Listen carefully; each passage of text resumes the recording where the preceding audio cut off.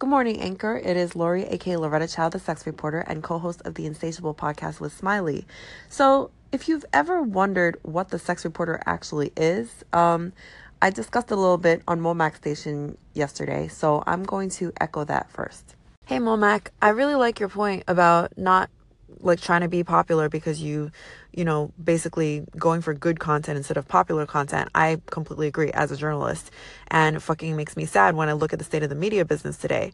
And that's also why, you notice I cover sex. I mean, on my station is different. It's not journalism or anything like that. But when I talk about shit, I don't talk about it in the most sensational way. I talk about it in a balanced way that considers all sides, because I just think that's important. And I think that's much more important than saying the most outlandish shit possible about sex, which I think already happens in media. So when I talk about the lack of discussion of sex in media, I'm not talking about we don't see sex anywhere. We see sex everywhere, but it's irresponsible sex coverage. It's let's talk about people cheating on, the latest celebrity gossip and shit like that. It's not about let's get real with it and what's actually going on in people's lives. But that shit is not as popular, and that's just the truth. I just wanted to post that because I do get a lot from people who first find out that I cover sex or that I do videos or podcasts about it. They immediately jump to the most salacious thing they can think of or the most sensationalist thing they can think of. And they think, oh, wow, that's a great niche. Sex sells. So, I bet you talk about the adult industry and prostitution and all this other stuff all the time, which I do sometimes. But sex is a part of everyone's life, not just of people who work in the sex industry. And it's not just a subject for gossip and everything else. And it's not that frivolous if you think about the fact that it is one of the foundations of human society and the reason why most of us are here in this world today. So what I like to do is really just to showcase the fact that opinions and perspectives on sex are very diverse, that everyone, the assumptions that we make that there is such a thing as a normal way of thinking when it comes to sex is basically wrong, and that there are a lot of things that we don't always consider when we're talking about that. As for Insatiable and as for Anchor, Smile and I are really just trying to entertain. And I like the fact that, there are certain foundational things that Smile and I agree on, as in we don't like to judge people.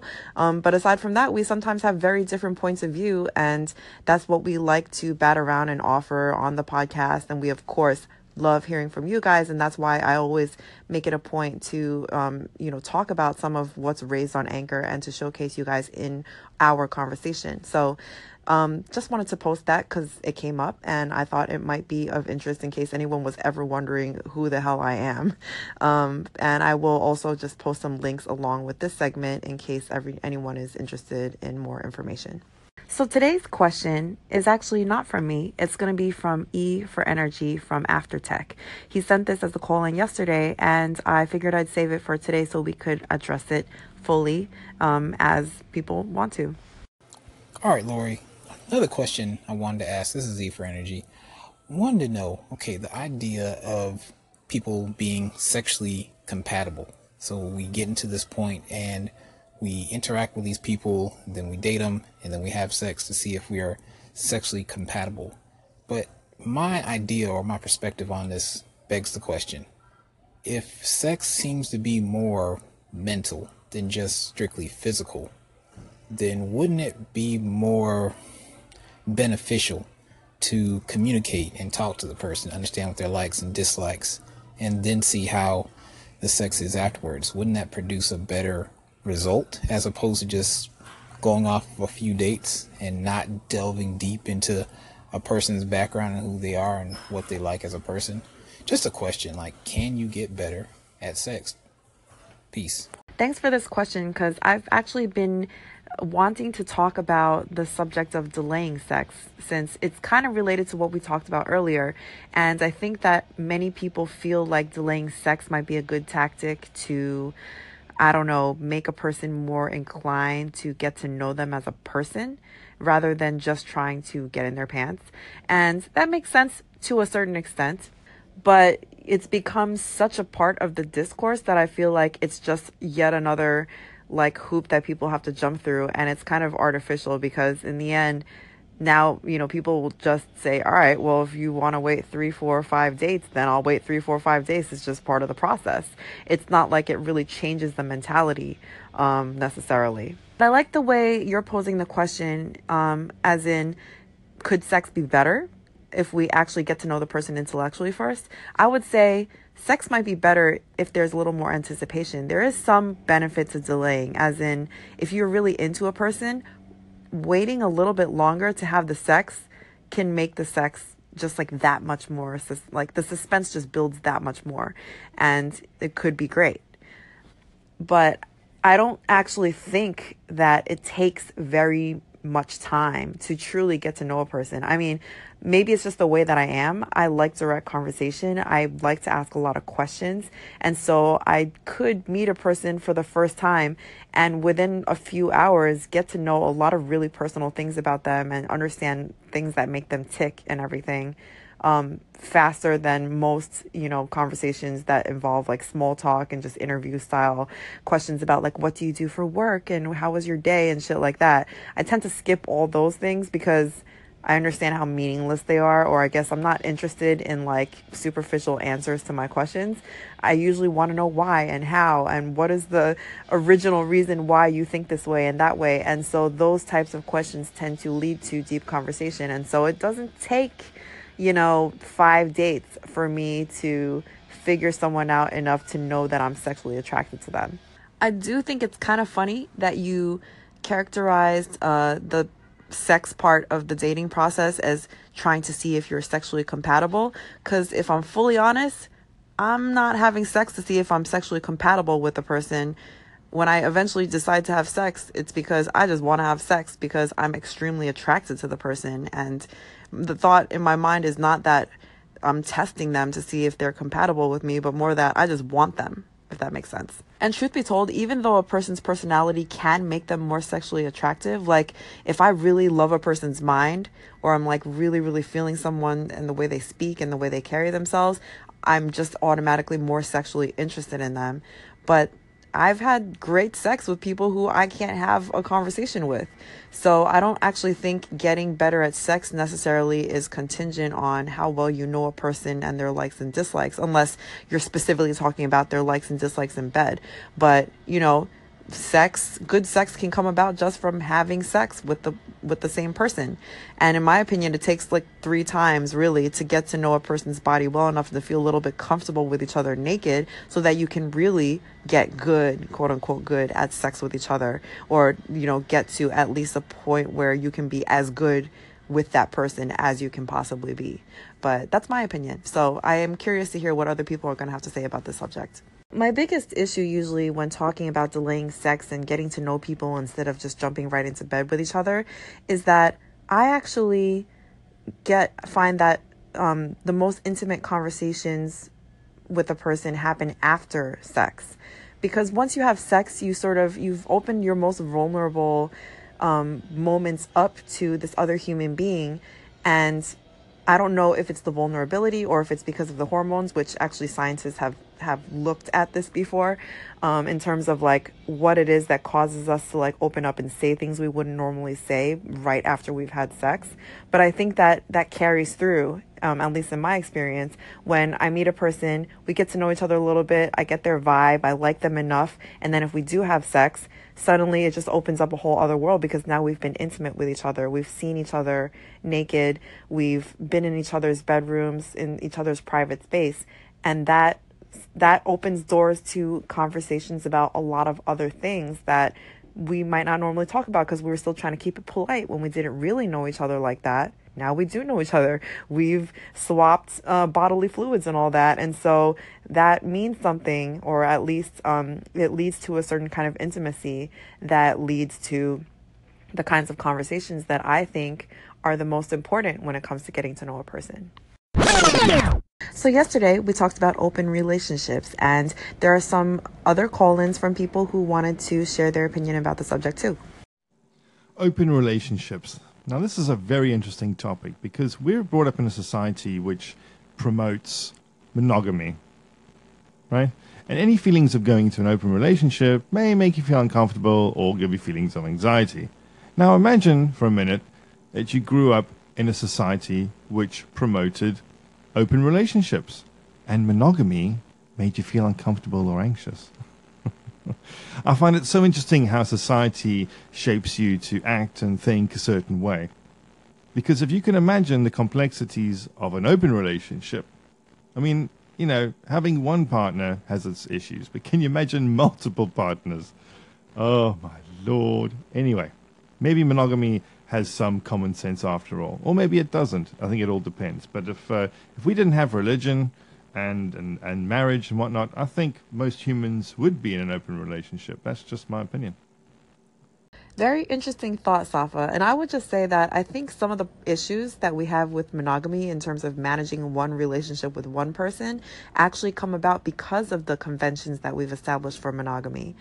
Because we focus so much on marriage to one person for life as a society, I'm not saying everybody does this, but because so many people do that, we also have sort of created the side effect of marriages that are completely codependent. So we feel like once we enter a marital union with someone, that everything we do is now dependent on that person and contingent on that person. Every decision we make has to be discussed with that person, no matter how big or how small. Everything that we do, we need to seek permission from that person. And everything that we own becomes property of that person as well.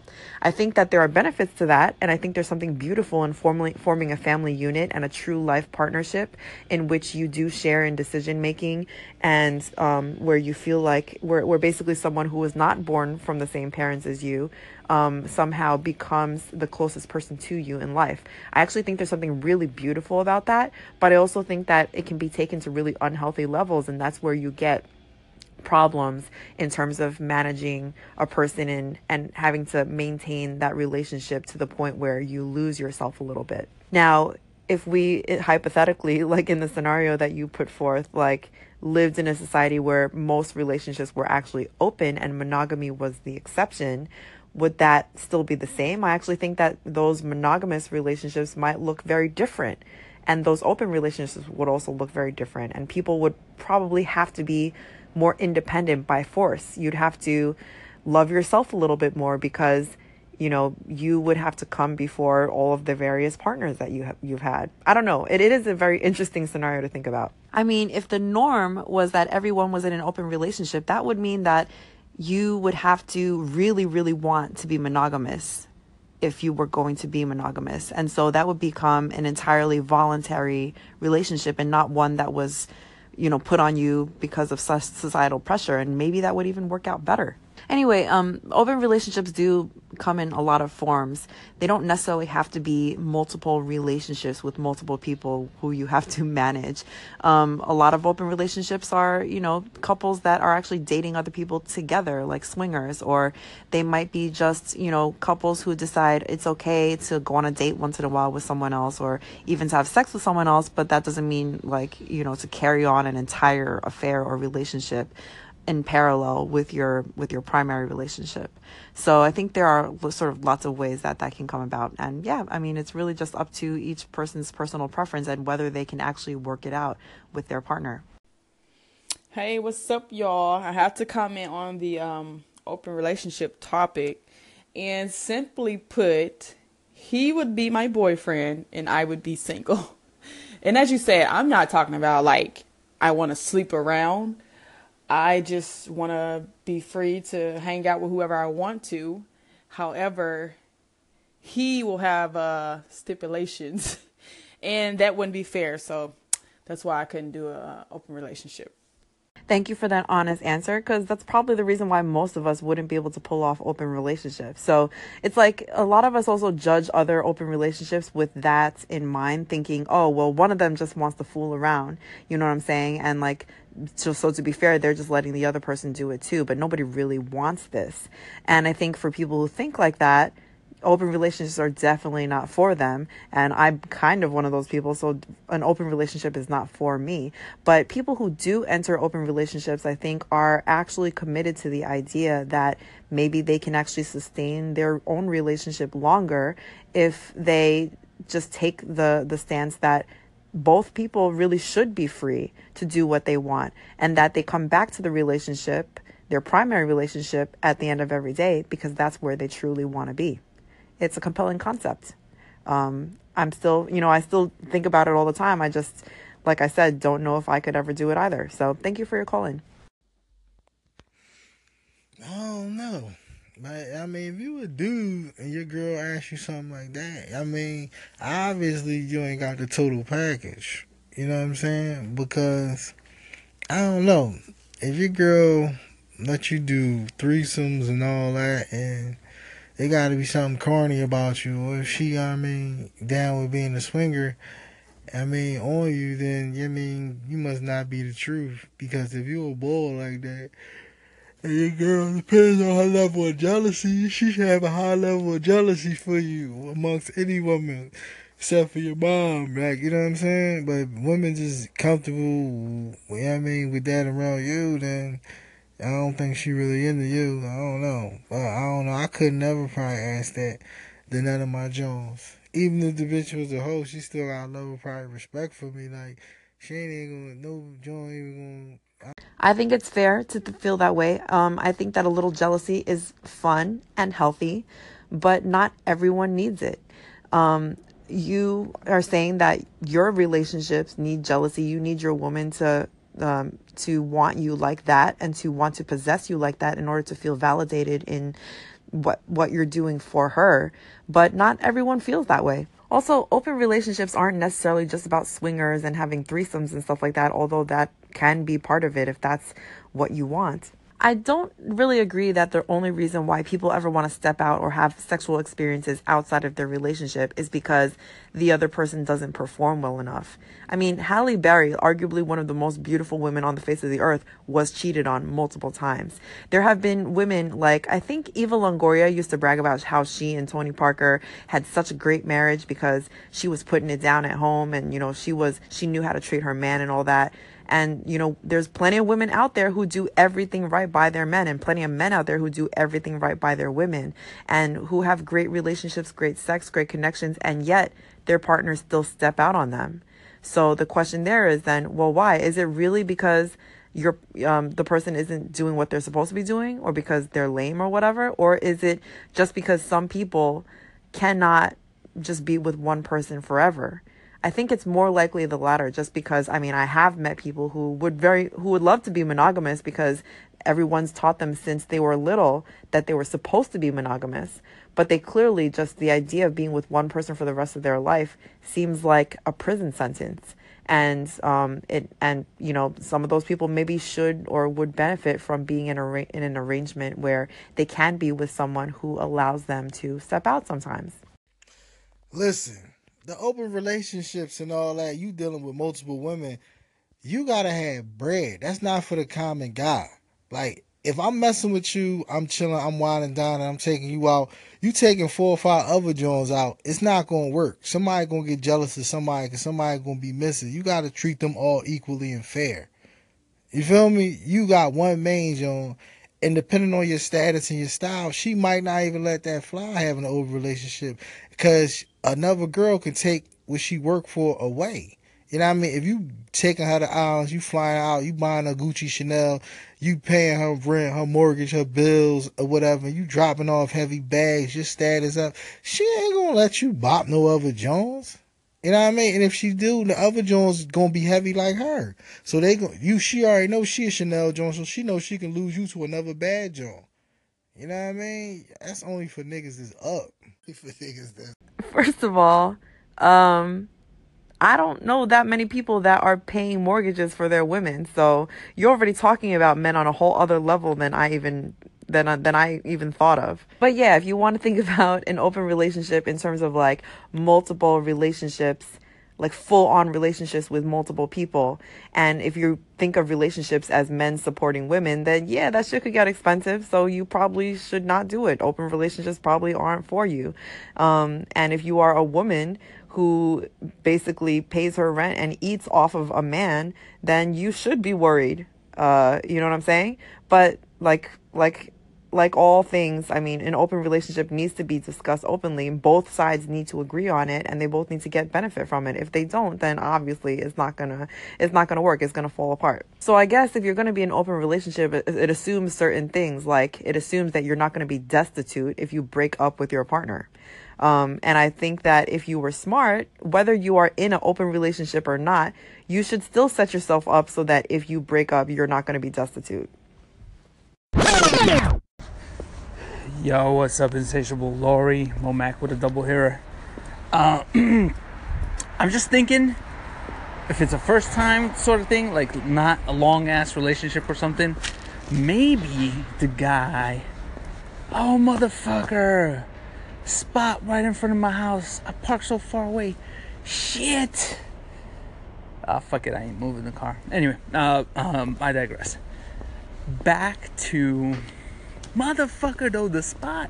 Don't you hate when that happens? Anyway, you probably don't have to find parking where you're at. Even though you're in New York City, but maybe you're smart and you don't drive. I'm thinking the guy, if it's a first date sort of thing, maybe he was working all day. He got sweaty. Like real sweaty. And he worried about that funky junk. Nobody wants to leave a girl thinking, oh man, he got funky junk. So maybe that's why he ain't trying to hit. He gotta hit the shower before hitting the sheets. So yesterday, as we were talking about consent issues, sort of indirectly, because we were actually talking about waiting for sex and it evolved into a conversation about consent, we started talking about how peer education can play a role in maybe making things a little better in terms of like men understanding women and treating women better. Ultimately, I think a lot of people who called in, including myself, agreed with that sentiment. But then something else was also mentioned in that conversation about treating women like they're precious and like they're blessings. And to be a little tongue-in-cheek about it, I did say something about, well, maybe thinking about women, even in a good sense, as being a blessing to a man or being precious to a man is a form of objectification. And maybe we need to just think about people differently and think about people as individuals instead, and not being, and not thinking about people as existing for the purpose of pleasing or entertaining us. I've got a few colons now to follow up with that. Hey, Lori, how's it going? Michael Paul Jess here from Where the Anchor Holds. I've enjoyed listening to your station today. You've got a lot of good topics per the usual. Today's topics, I think it boils down to education. It boils down to education and good, decent, like morally sound role models. So this is kind of a call to action for men everywhere. We just need to help educate and just groom other men around us, whether they be our age or younger. And we just need to show them love and show them the right way to engage and interact with women. Women are a blessing from God, and they are precious. And you know what, man? It's time to step up. We gotta educate other dudes. This is the colon that originates the conversation that I'm going to play other colons for following this segment. But I wanted to say first that I do think that this came from a very good place with really good intentions. And I played it originally and agreed with most of what he said. But I did respond in a segment that I think got people a little riled up, because I said, well, maybe women are not here for you. Maybe we need to change the way we think about women. Not that it's bad to treat women as valuable people, but more that when you think about someone as being a blessing or being precious, it really isn't looking at the person as a person who is a free thinking person who's here for themselves. It's thinking of them as a person who's here to benefit your life. And so that is a form of objectification, which I think indirectly leads to this whole culture of looking at women as objects of desire rather than as individuals. So here's what some people had to say about that. Hey, what's going on? This is James with Push Radio. Just wanted to call in on a couple things I heard you talking about. I think I'm kind of late, but I'll still throw it out there. You can choose to do with it what you want. I do like the idea of being able for guys to educate one another. I think the problem, or not problem, but a lot of things that you run into are not a lot of guys are educated themselves to be able to educate others. Example, most people I have grown up with have not seen what proper manhood is, so they're kind of learning as they go. But I know that can go on and on, that subject. And then on your topic of treating women as precious cargo, I've never heard a woman not wanting to be treated special. I don't think that's dehumanizing at all. I think it's knowing your worth or your value.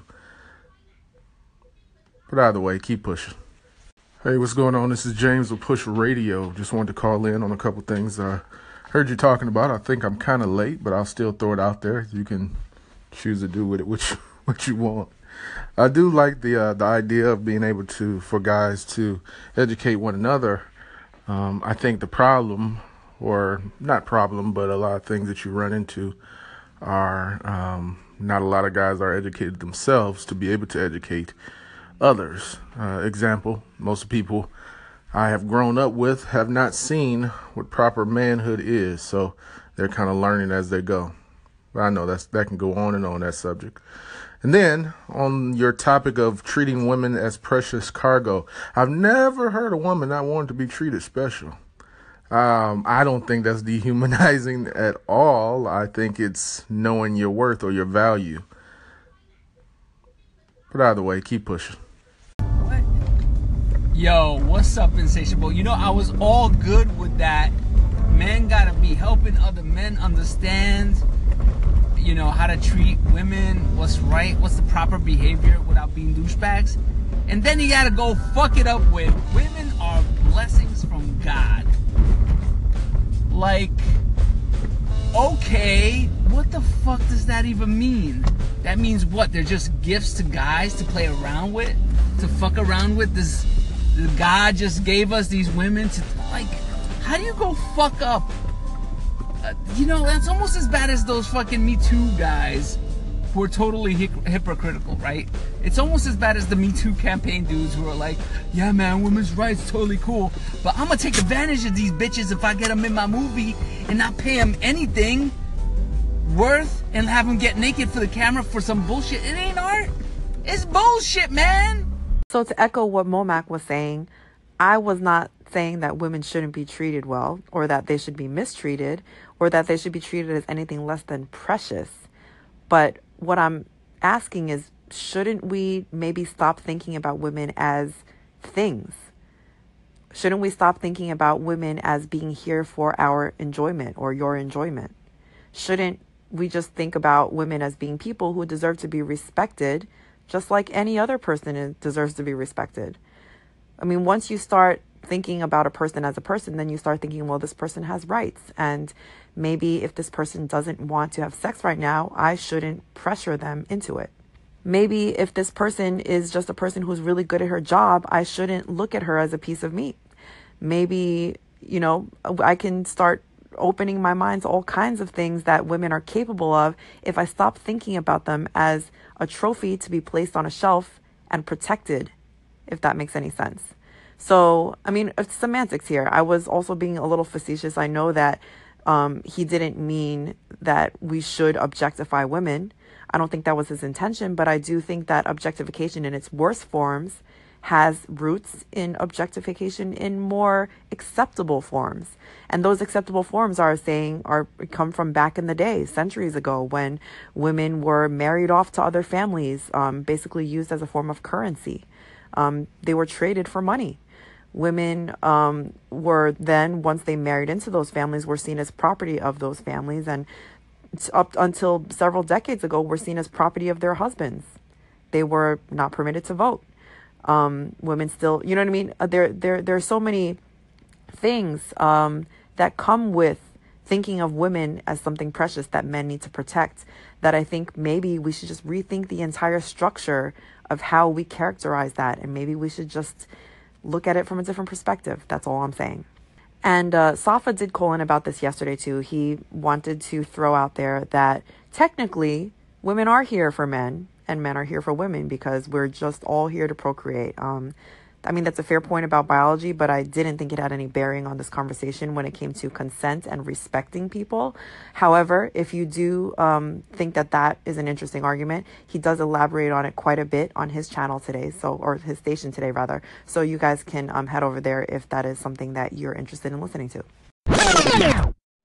Laura, your segment on Women Are Not Here For You, I'd like to offer you a new perspective, something more basic. And the fact to say is that men are here for women are here for men, purposes of reproduction. Why? Because we want to ensure the survival of the human race.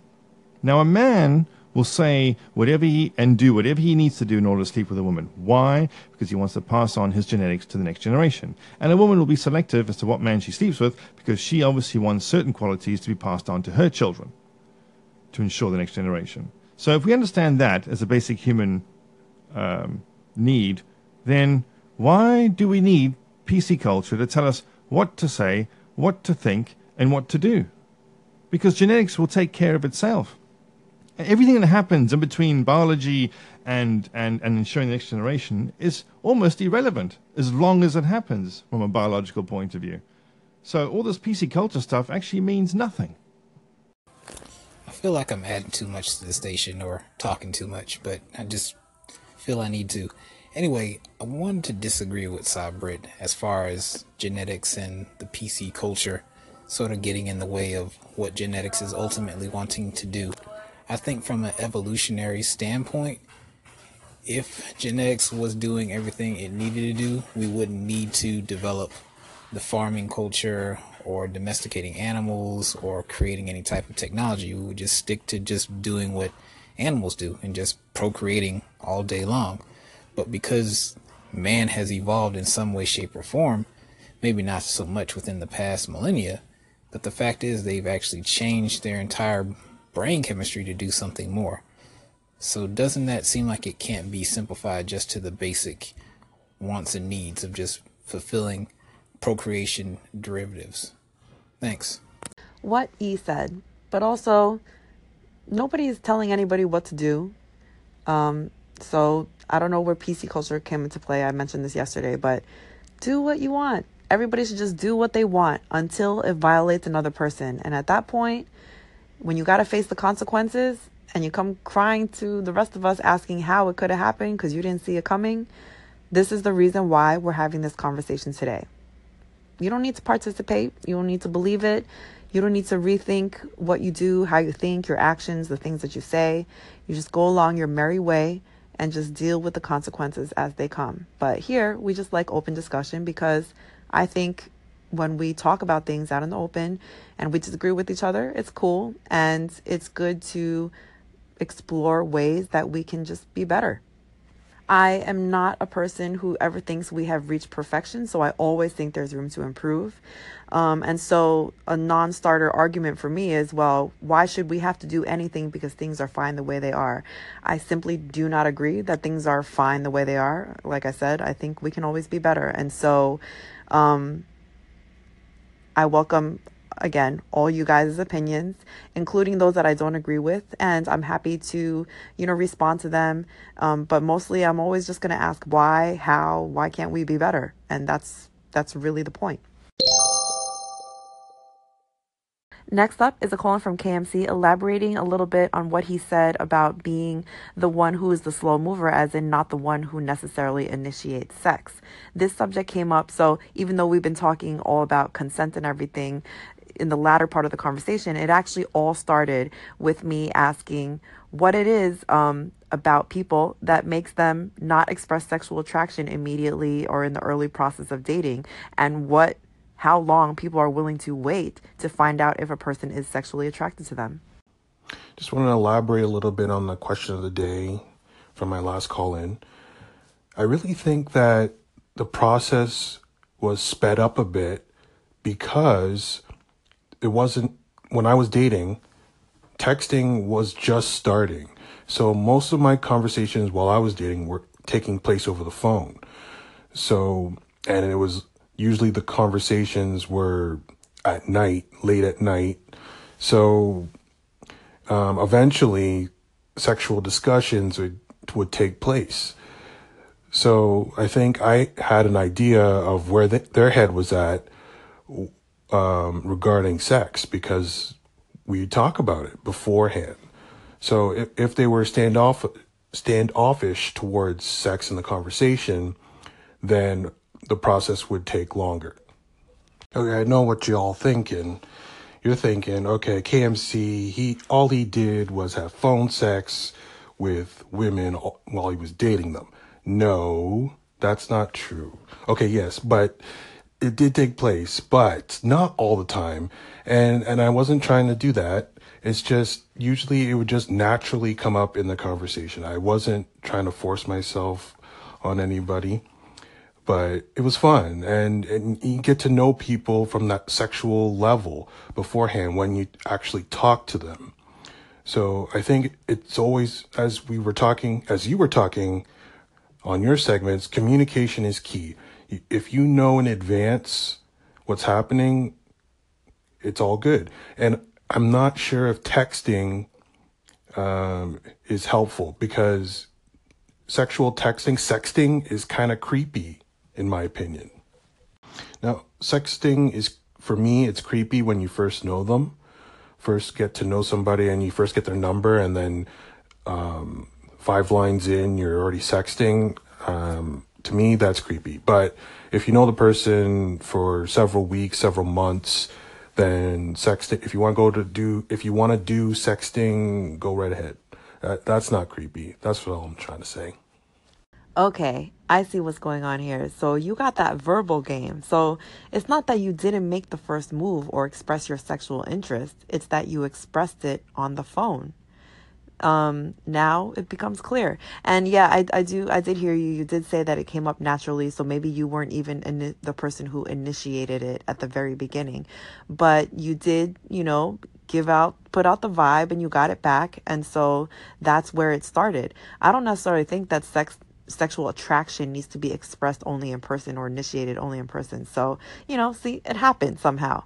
And if I was dating someone or seeing someone and they express very early on through a phone conversation that they are attracted to me, that's good enough for me. That means that we're headed in the right direction. And I think that that's probably different than those people who just sort of like call you out all the time and seem to be courting you, seem to be taking you out, seem to be taking an interest in your life because they are romantically interested in you, and yet do not make any indication whatsoever that they want something physical. It sounds to me like maybe some of these youngins out here need to learn a little bit about that phone conversation, because people don't even call each other anymore. As for texting, I was almost going to disagree with you, but when you clarified, I understood what you meant. I mean, sexting is cool when it's welcome, but you're right that there's people who just will come out the gate with the dick pics and stuff like that, and or like messages like to Jasmine, which I think might have been the catalyst to this entire conversation, but just guys leaving like thirsty, unsolicited messages. It's not suave. It's not good game. It's just bad form in general, and it's not going to get you the success rate you're looking for. So anyway, thank you as always for your contributions. Next up are some colons from The Heaviest Grain, which I love because it explains, I think, much more eloquently what I was trying to say about the philosophy of what many people approach open relationships with. Lori, what's going on? This is Brown Buddha with The Heaviest Grain. Got my computer doing some of the work for me in the background, so I figured I'd listen and thought I'd chime in on what you guys are talking about. Here's what I've realized in my short time on this planet. Most people, men and women alike, are about as faithful as their options. The question really is, who's honest about this, Polyamory is about making personal integrity and communication your priority, not necessarily a particular relationship and not necessarily sexual access to multiple people. The concept of me letting you fuck someone or you letting me fuck someone implies ownership, which is more or less a safeguard against my ego, my ego dying or your vanity being punctured. Most people are just afraid of discovering they're as inferior as they think they are, when a lot of times it can be anything further from the case. The interesting thing is a lot of people prop up monogamy as an alternative to polyamory or closed relationships as opposed to open relationships, because they feel it will either prevent them from experiencing jealousy, or in the case the brother mentioned before, kind of preserve some of the jealousy is seen as, kind of necessary. But once we doing shit like that, I feel like a mind game. I don't want to play any fucking mind games with you, a grown ass man. You know what I mean? What I'm learning is few people admit to being jealous. They just react to it. There's freedom in admitting that you're jealous. There's freedom in observing why you're jealous. And the freedom of my partner and my freedom, respectfully, becomes a priority for both of us versus conforming to an idea that just makes us feel better before we go to bed at night. I hope that makes sense. Brown Buddha from the Heaviest Grain. Hey, yeah, and a third thing, I think a lot of women take issue with this or find difficulty in these situations because, one, it's rare you come across a dude that's gonna say you are free, I know you are free, you can do whatever the fuck you want to do, and really stand by that and not give you no bullshit about it. But if you're doing that and you also fucking somebody well, whether you want to call sex physical or mental, but you're getting fucked right, when that's happening, not only is she less inclined to want to share that man, but she really don't want to fuck nobody else but this nigga, so at that point she start feeling like shit is unfair, and it's like, well, I only want to fuck you, so you should only want to fuck me. But that's, if we can be honest, rational adults, just because you only want to fuck me does not mean I only want to fuck you. And if we can be honest about how we feel about that, you might be surprised what you can do. I think that all of this sounds very appealing. Like, who wouldn't want to be in a partnership where you could be totally open without fear of hurting the other person's feelings, or just be willing to hurt the other person's feelings in the name of honesty? Because, why should you suppress who you really are? That said, we don't live in a utopian society where people can just think only logically without emotion, or where people are unaffected by their upbringing and all the baggage that came with our sex education in terms of sex having to be this like all powerful, like soul swapping, whatever the terminology is that the churches are using these days, type of situation. And because we can't detach ourselves from it emotionally, we have to face reality that even if one person is polyamorous and wants to be with someone who doesn't understand that lifestyle, it's very difficult to get them to come around. A person can be trained to resist jealous urges because jealousy is, most jealousy, is kind of a biological response. Like, you could just wait it out, to be honest. Like I mentioned in a previous segment, if you just wait 20, 30 minutes, jealousy passes. It's very irrational.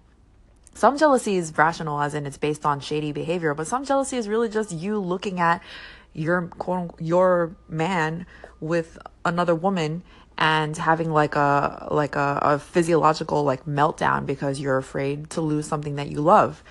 And then 20, 30 minutes later, you might realize, oh, it's just a coworker or somebody that was standing in the background. Is not a thing. And there's no reason for you to be worried or to feel insecure, and the jealousy passes. The idea, though, that you have to basically enter a partnership where you might be faithful, as in you may not ever want to look at another person, but your partner doesn't feel the same way because they might love you very much and might love you more than anything in the world, but things might pique their interest and they don't want to necessarily deny themselves the curiosity of seeing where that goes.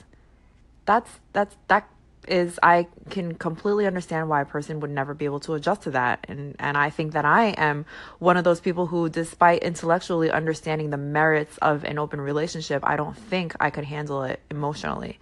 And so that's why, as we've all been saying, it's very important for people to just really be real with themselves. Maybe push yourself a little bit to open your mind beyond your hard wiring, right? And like try to think from another perspective. But if after you've thought from that perspective, you still come to the conclusion that, this isn't going to work, you have to be willing to say that, I think, without judging others who might feel differently. And then the problem will be then when you do say that, whether you can trust your partner to then be honest with you and say, well, I don't feel that way, and I'm willing to walk away from this because I don't want to hurt you. So it takes really strong people on both sides.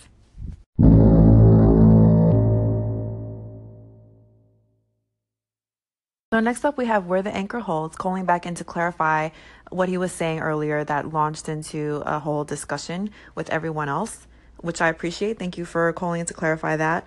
And interestingly, he brings up creationism and the Bible. And that's just funny to me because somehow a segment about dating culture has like snowballed into discussions about evolution and now creationism. And I'm not really sure what to make of that, but here you go.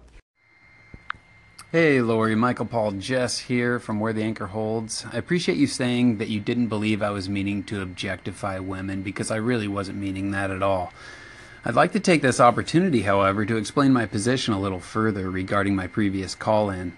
I'm suggesting that I believe women are a gift from God for their spouse, not for everybody, certainly not to be objectified, but to be cherished. I'll call in again right now because of the time purposes with a little bit about what Scripture says regarding this topic. Now, I understand not everybody agrees with the Bible, but this is my personal standpoint. Okay, so Genesis chapter 2, verse 18 says, "And the Lord God said, It is not good that a man should be alone. I will make him a helper comparable to him. Out of the ground the Lord God formed every beast of the field and every bird of the air, and brought them to Adam to see what he could call them. And whatever Adam called each living creature was its name. So Adam gave names to all cattle, to the birds of the air, to every beast of the field. But for Adam there was not found a helper comparable to him. And the Lord God caused a deep sleep to fall on Adam, and he slept. And he took one of his ribs and closed up the flesh in its place. Then the rib which the Lord God had taken from the man he made into a woman, and he brought her to the man. And Adam said, This is now bone of my bones, flesh of my flesh. She shall be called woman, because she was taken out of man." Thanks for understanding that I didn't bring that up to like start a fight or anything, or to try to attribute, intentions that you didn't mean. I don't think you had bad intentions at all. But I do think that even this creationist story that we're all very familiar with, that, Eve was created from like the rib of Adam and basically was a gift to man and whatnot. That whatever you believe, the way that story is framed still makes it, like you say, like a woman is a gift to her spouse, not to all men, but her spouse. Obviously, you can tell from the tone of my voice, I'm not a very religious person. I used to go to church. I have my issues with the institution of Christianity. I'm not an atheist, but I do take issue with the preaching of this concept that women are made for men. I get that that's what Genesis says, but also let's be real. Genesis is an English. You were reading from a current modern day English interpretation of a very old story that has probably been passed down by word of mouth for a very long time and has changed and been simplified and altered for dramatic effect or whatever the case may be. Who knows what actually happened and whether those 7 days were actually 7 days? But that is besides the point, because we're not talking about religion today. My point is that when you are trying to respect a person as a free-thinking individual and as a person with a right in society to live their lives however it is that they want, then you can't really think about that person as being on this earth to serve another person. And yes, I get that you're saying that men should cherish the women that were given to them as gifts and not objectify them or treat them like things. But when you cherish something, you are treating it like a thing. You're just treating it like a very valuable thing. I would argue that you can even cherish a pet, okay? Because you can buy a pet, you can buy it to your specifications, you take care of it, you cultivate it, you raise it so that it's exactly what the pet that you hope for it to be. And you cherish it until the day it dies. And that pet is completely dependent on you. A woman is not that. A woman is an individual with a different set of genitalia, a different biology, different capabilities in terms of child rearing and everything else. But she's a human being. She's one of your species. She's probably as capable as you, if not more so, in doing your job and earning money. and playing sports and everything else. And not to turn this into like a whole gender equality thing, but there's no reason why, at least I don't think so, there's no reason why to think of women in any context that's different from men outside of actual sex and reproduction. So knowing that, I don't think it's nice to characterize a woman as being a gift to her spouse. A woman is a woman. She's the female version of a man. And that's not me saying anything against God or me saying anything against anything, except that I think people deserve to be respected. And I think I would love to be loved by my future husband if I get married. I would love to be loved by anyone. But what I want from everyone else is respect.